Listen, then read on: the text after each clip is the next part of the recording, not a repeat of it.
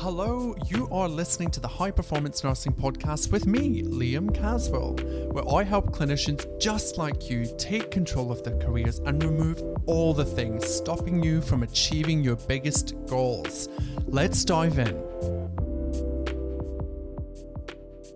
Hey beautiful peeps, I recently was interviewed by the amazing Beth Montano and I thought I'd share it with you guys because it's just fabulous. And we talk all things nursing careers and working beyond the bedside. If you don't follow Beth, make sure you check her out. She's at Autonomic Nurse on Instagram and she's one of the high performance nursing besties. We love Beth and we love all of her work. So enjoy this episode. Hello and welcome to the next pod of the Autonomic Mind podcast. I have a very special guest here with me today who probably needs no introduction if you follow me, but just in case, I have Liam Caswell from High Performance Nursing and I will allow him to give himself a little intro.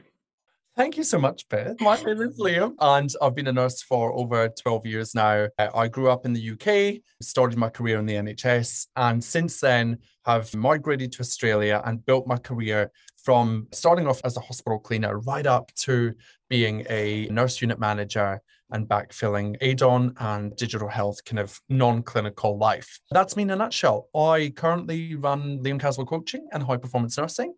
And we basically, our mission is just to help nurses empower themselves within their life and their careers to achieve what's possible for them. I feel like we're only just starting to scratch the surface as an industry in really seeing the magnitude of options available for people in their careers. So I'm here to help people make it happen. Yes, great. You know, something I've always been meaning to ask, when you're in the UK and you're working, you said as a cleaner, was that while you were doing your studies or was that beforehand? Yeah, so whilst I was doing my 3-year degree, I can resonate with all students listening that always, talk about being super, super busy, doing my 40-hour clinical placement weeks, 12-hour days we did. And then every weekend for about 2 years, I worked as a cleaner. So I worked Saturday, Sunday in a local community hospital, and I cleaned for about 4.5 hours. Served strange, very strange. We cleaned and we served the food. So work that out. I'm not sure. So, I spent the first few hours cleaning the toilets. Very good hand hygiene. And I went and then delivered the food. But I loved that job. It was so good. It was probably one of my favorites. Well, you know what? I think any job in a healthcare facility or industry while you're doing your training is actually a really good idea. I was thinking, it's like I worked as an AIN. I worked first of all in a nursing home when I was doing my bachelor, and I worked as a nursing because I did diversional therapy first, and then I was working at a nursing home, and then I moved into an acute hospital.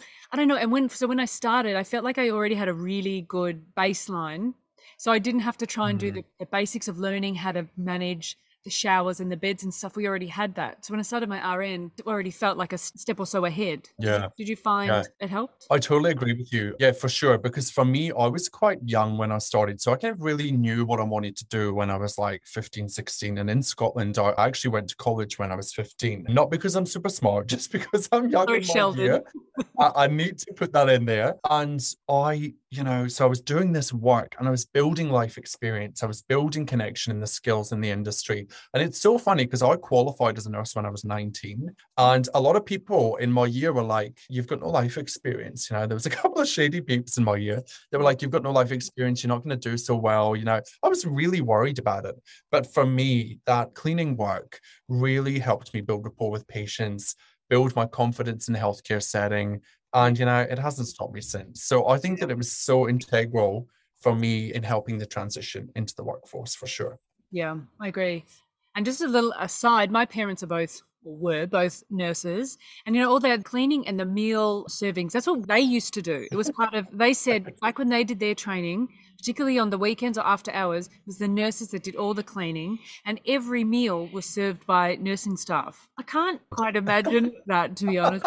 Yeah, I think, times have changed, hey, and like we literally, we both do buy into the busy narrative and like we're so busy we can't do stuff because there's always time to deliver the care that you can deliver, within the confines of your shift. But I don't think that would be hugely viable at the moment.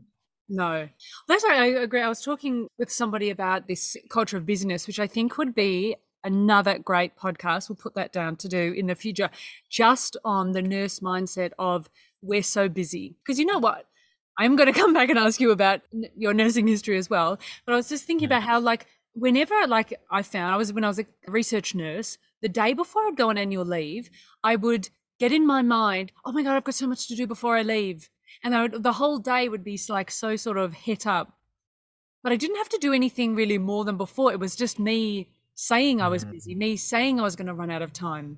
And I think people totally take that busyness and say they're busy when they're not actually busy. It's like we're taught to say we're busy. Does that make sense? I totally agree. Yeah, I think we are culturally conditioned to run the story. We're too busy. We are busy, and that is factual. But what does busy mean?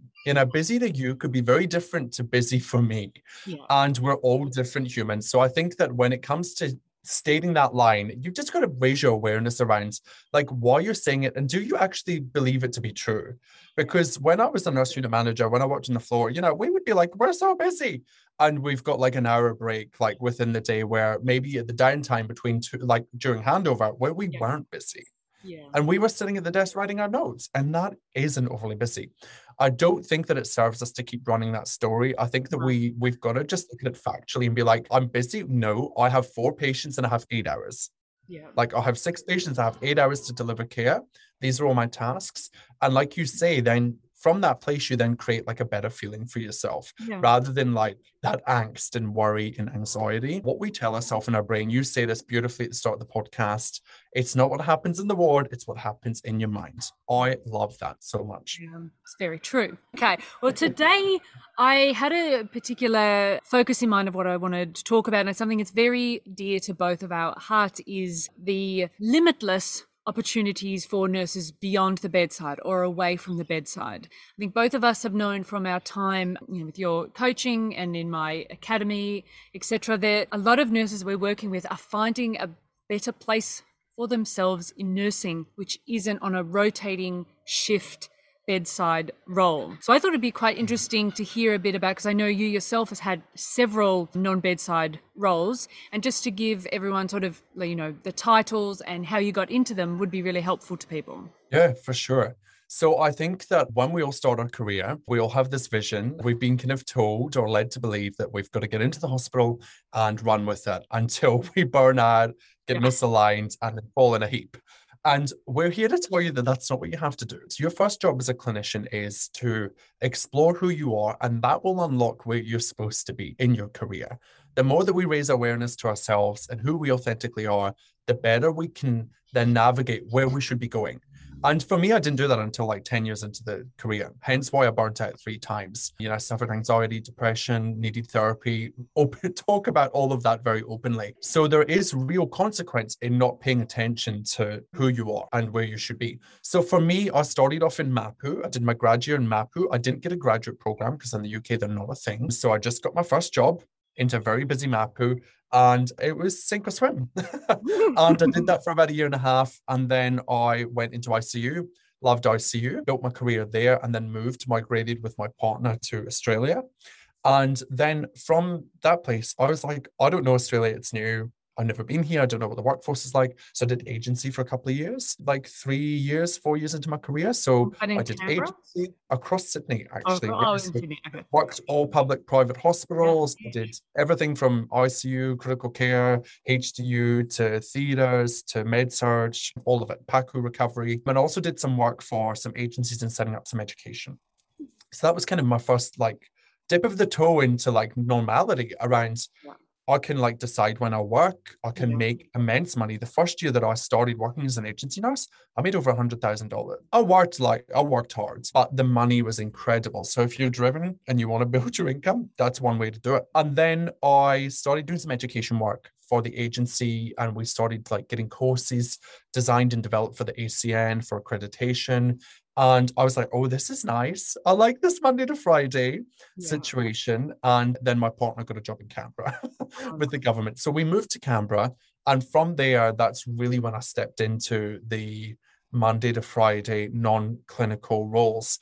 And at first, I moved from ICU and I had all the fear, all the mind drama, all of the imposter syndrome. And my partner at the time was like, just do it. Give yourself the opportunity. Because I was fed up of being ICU, I'd burnt out, and it just wasn't what I wanted to do anymore.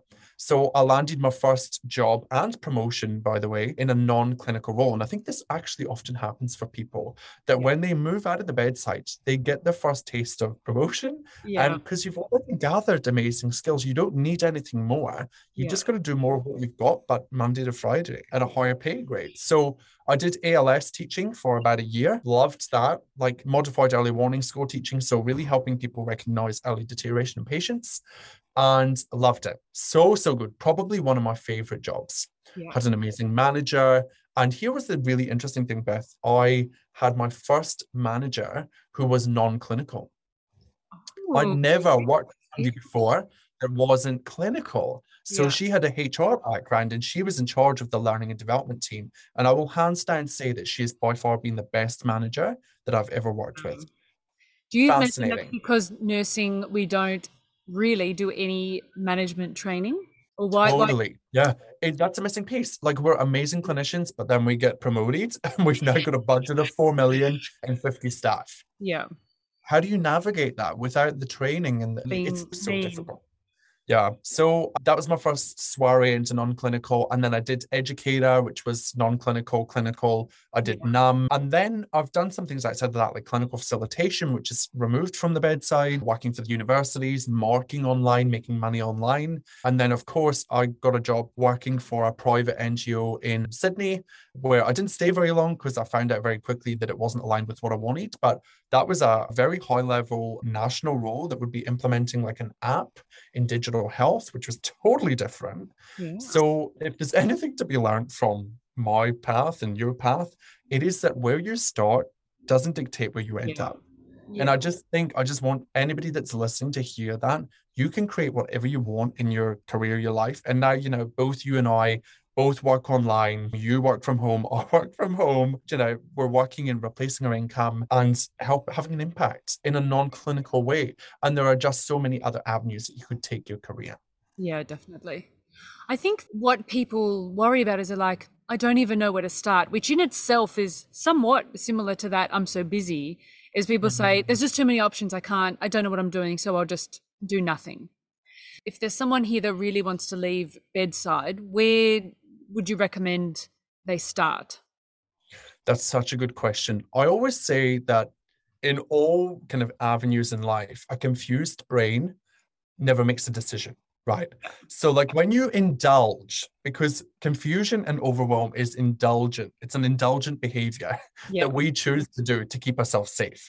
So when we say, oh, there's just too many options, I'm not going to take action, we're literally just caving to what I talk about, which is our primitive brain and our ego brain. And that will never serve you, ever. Right? Our primitive brain is our fight or flight reactive brain that has one job and one job only: to keep you safe. So when you tell yourself that it's too hard, it's in the too hard basket, and that you don't know what to do next, you are just indulging in that primitive brain mind drama. And hey, like, good news, you're human. That's what we're designed to do. But your job as an adult, as a human, is to then be like, hold on, how is it serving me to think that I'm overwhelmed? How is it serving me to stay where I am right now? And you've got to start like asking yourself questions and get super curious about what is actually best for you. And 9 times out of 10, indulging in overwhelm and staying stuck and, think of all of the consequences, like the cost of staying where you are right now. How does that weigh up? Are you better pushing through the discomfort and moving forward and taking the next step? Because that's all you've got to do, is take the first step. And the first step, there's no right or wrong. It's whatever you think the first step is. Is it worth doing that and pushing through it? Of course, I would say yes, every time. Something that comes up a lot in people like that get in touch with me online is they say they don't want to leave bedside because they don't want to take the pay cut. However, I think you and I have both experienced that leaving the bedside has done the complete opposite. So where do you think this, again, is it just a learned response we have in nursing that we can't earn any money? Because I'm not really sure what my question is, but do people say the same thing to you, saying, I can't leave it because I don't want to lose my penalties? That sort of. I hear you. Yeah, I hear it all the time as well. And here's the thing, like, I was that person. You know, when I first moved to this country and my pay literally quadrupled from the UK. For those that don't know, NHS nursing is paid very poorly. And the pay here is, I still consider it to be good in comparison. Cost of living is higher, but it's still lucrative. So when I first got here, I was kind of, I laugh when I reflect on this now. I was like counting my dollars. I'm like, oh my God, if I get this pay point, if I get this pay point, then I'm going to be on like 80,000, then I'll be on 85 and I'll get, and every promotion, I was like chasing the money. Yeah. And what I've learned looking back is that I built my, I came to this country, I was making what, like, RN level 1.4. So let's say like 100K doing agency work, but let's say in the industry, like 80K or something, 85 with shift allowances, right? Yeah. In building my career, I built it up to 185K. The last job that I left, my salary was $185,000. And here's the thing, I was no more happy. Yeah. I wasn't happy. I wasn't loving the work. So I learned very slowly, but quickly in that moment that I've been chasing money when in fact what I needed to chase was what I was actually put on this earth to do. Yeah. And what aligns with me and what plays to my strengths. The money is a benefit, and if you're good at what you do, the money will just flow anyway. Yeah. Whether you're in academia, whether you're in cosmetics, whether you're in community nursing, the money will come to you. Yeah. And you and I both know this, there's so many ways to make money as a nurse that do not involve being a clinical nurse. Yeah. Oh. So I would say it doesn't matter, take the pay cut and then find another income source, because you might now be working Monday to Thursday and you've got a day off. Maybe you want to create an Etsy store. Maybe you want to start a membership. Maybe you want to offer coaching. Maybe you want to take up an agency role somewhere and supplement your income. Yeah. So many avenues to explore. Yeah. Money ain't everything.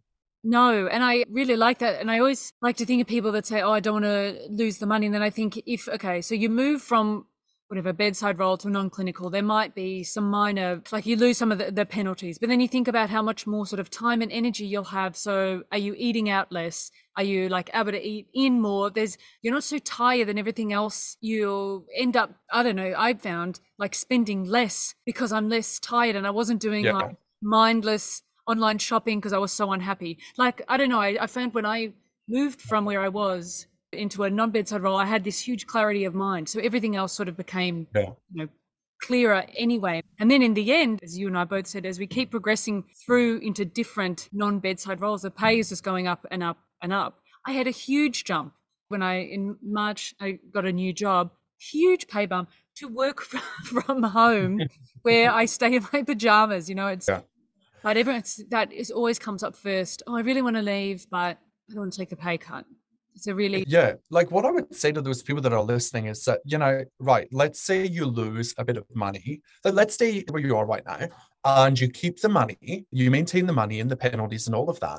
But what is the net negative cost of all the other things? Like you talked about, your mood. Are you overeating? Are you over drinking? Are you over shopping? Are you buffering with something? I was doing all of those things. So that's a massive negative cost to you. How are your relationships? Do you take it out on your partner when you go home? Do you have time for your kids? Balance that and look at it from a factual standpoint rather than an emotional money. Oh my God, money's going to fix all my problems, because it just isn't. And when you do that, you then see that you're very out of whack and out of balance, and that the income is not worth the cost to you as an individual. Yeah, no, I really agree. I think it's such a shame. What I wanted also to ask is, when you moved from one role to another, was it predominantly from you seeking it out, or how did you get the roles? From your network, or people came to you? How did it happen? That's such a good question. So a variety of different ways, actually. And this is what I really help people see, is that, applying through Seek or through a hospital website is just one avenue of very many different avenues that you can take. So predominantly, I would say I applied and I got the job. On a number of occasions, I just went and had a chat with the manager and expressed interest. And then they were like, sure, like we like what you have, and they offered it. So kind of like behind the scenes kind of offering. Other occasions, literally, I've just been super sneaky. I've been like, hey, I'd love to work in this department, in this role. Keep me in mind if anything comes up. And then the next day I've got a phone call saying like, hey, actually, we need somebody. Do you want to come and do a 3-month contract? Yeah. So expressing your interest, networking, looking at who you have in your organization and outside it, friends that maybe work for the uni, get in any way you can. Get on LinkedIn, so many different avenues to land your next job. I think the best one for me was when I was working as an educator and I wanted to do some clinical facilitation work. I'd done it before as an agency, but I wanted a bit of a change. And I just sent my CV to the uni and said, hey, if you're ever hiring for clinical facilitators, let me know.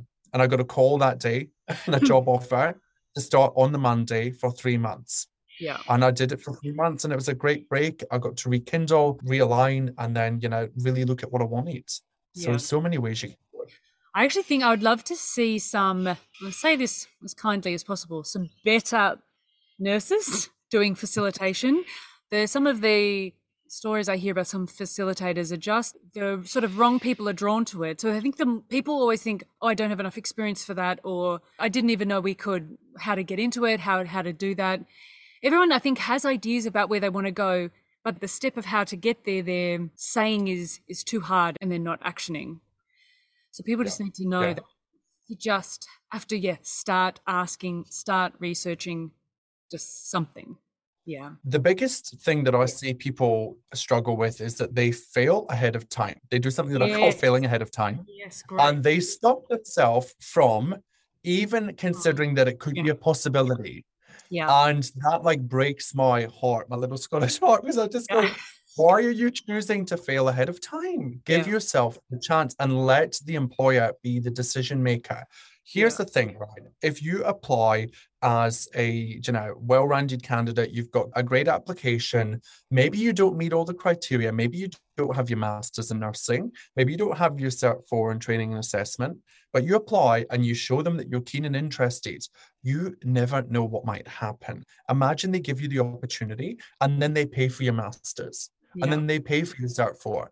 You just don't know what is possible. So do not choose to fail ahead of time. Go with it. There's so much people are so worried about failure. And I think you and I have done a lot of personal development work on knowing how good failure is.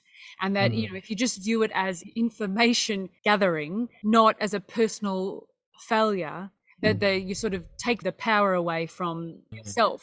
And so that way, then you'll give yourself a go because you're not going to have that unrealistic expectation of perfection all the time. Yeah, I think we ramp up failure in our minds.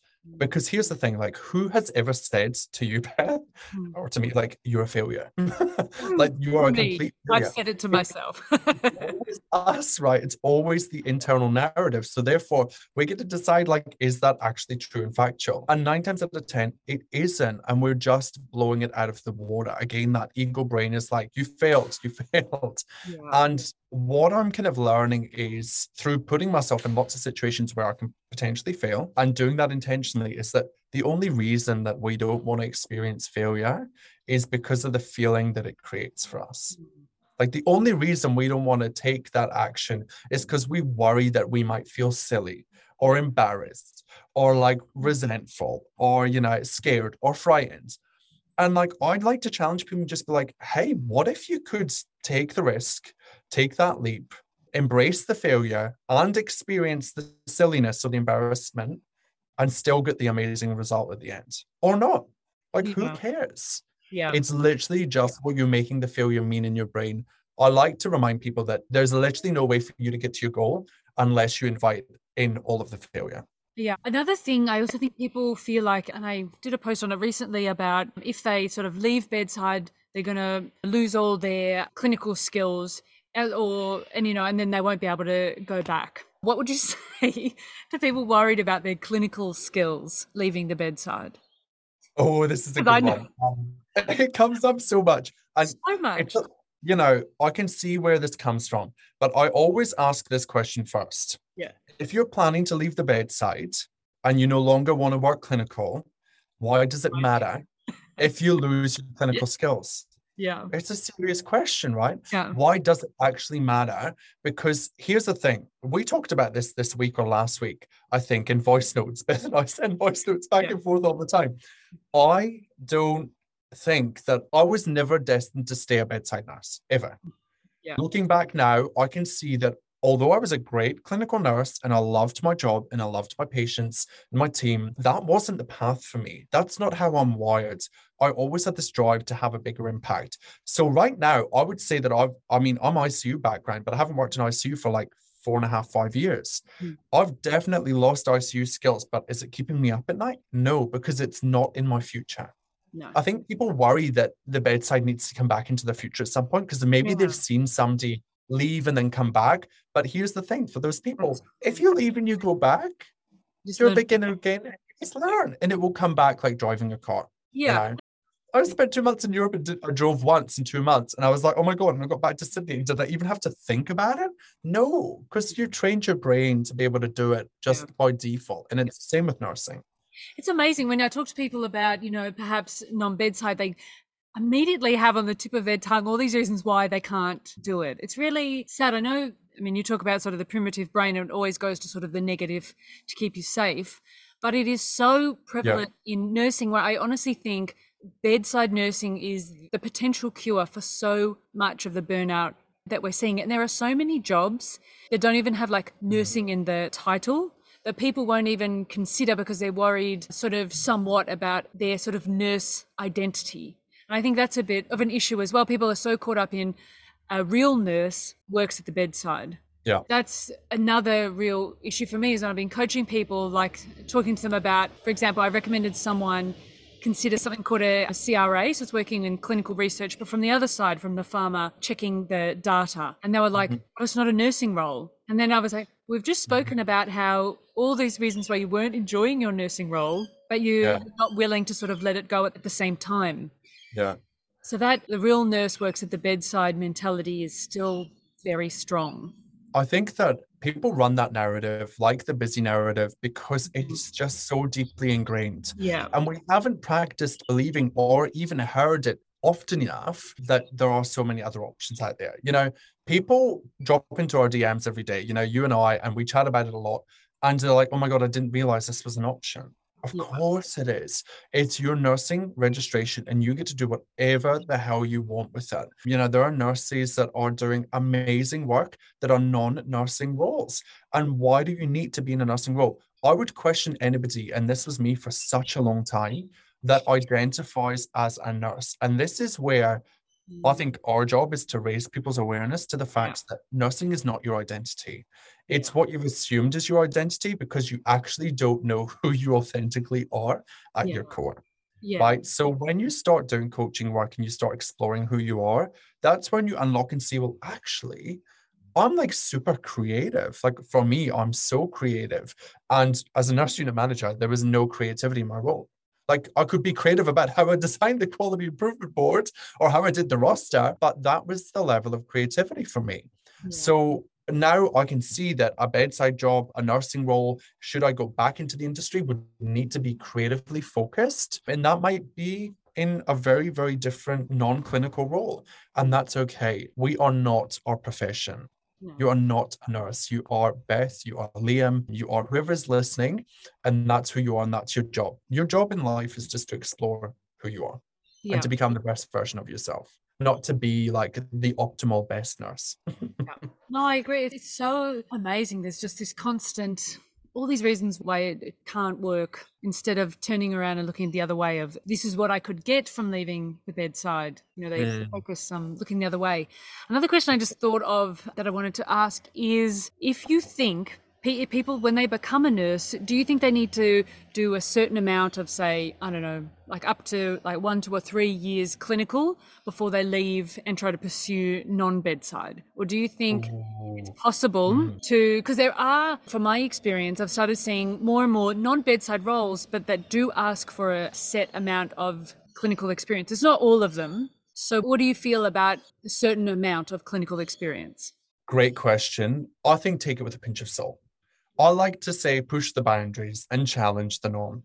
I think that, these numbers are just plucked out of thin air, having been on recruitment panels, having, put out job adverts myself. They're just plucked out of thin air by somebody that writes the job ad. No one checks it. No one typically a nurse as well. It's not in a process. It's not in a policy.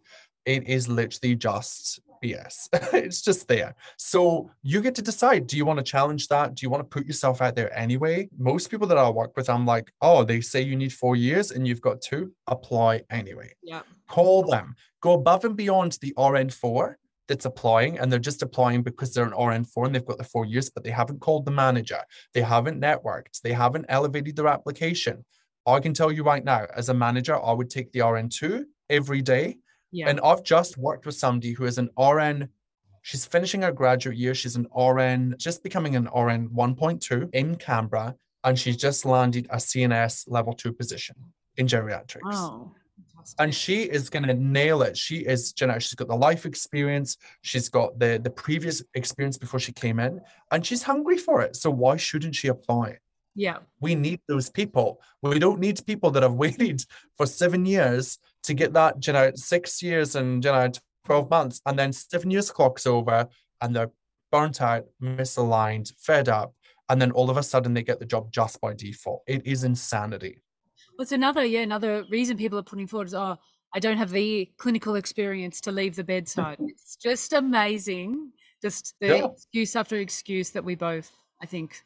But, I look at these things and I think to myself, as a coach, I'm like, that is what I call like a thought error. Like, it's a primitive brain thought, right?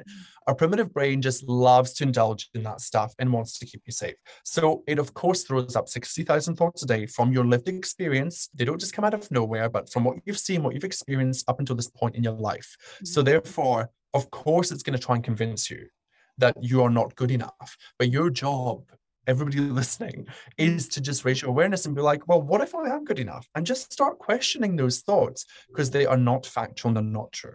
We all have them and they're not true. I also think that if you keep yourself small, you're going to stay small, because it's the people that are not perhaps even right for the roles, but they're applying and they're getting the jobs just because the right person isn't applying. So they're giving the role to the wrong person, I feel, sometimes just because they've applied. So it's all these good people that you and I speak to, which are somewhat like their confidence is low or they don't believe it's possible for them, just aren't applying. I talk about this a lot with it's imposter syndrome, and we all suffer from it. And I think that if you're applying for a role and you feel like an imposter, you need to go for this role and you need to go all in 100%.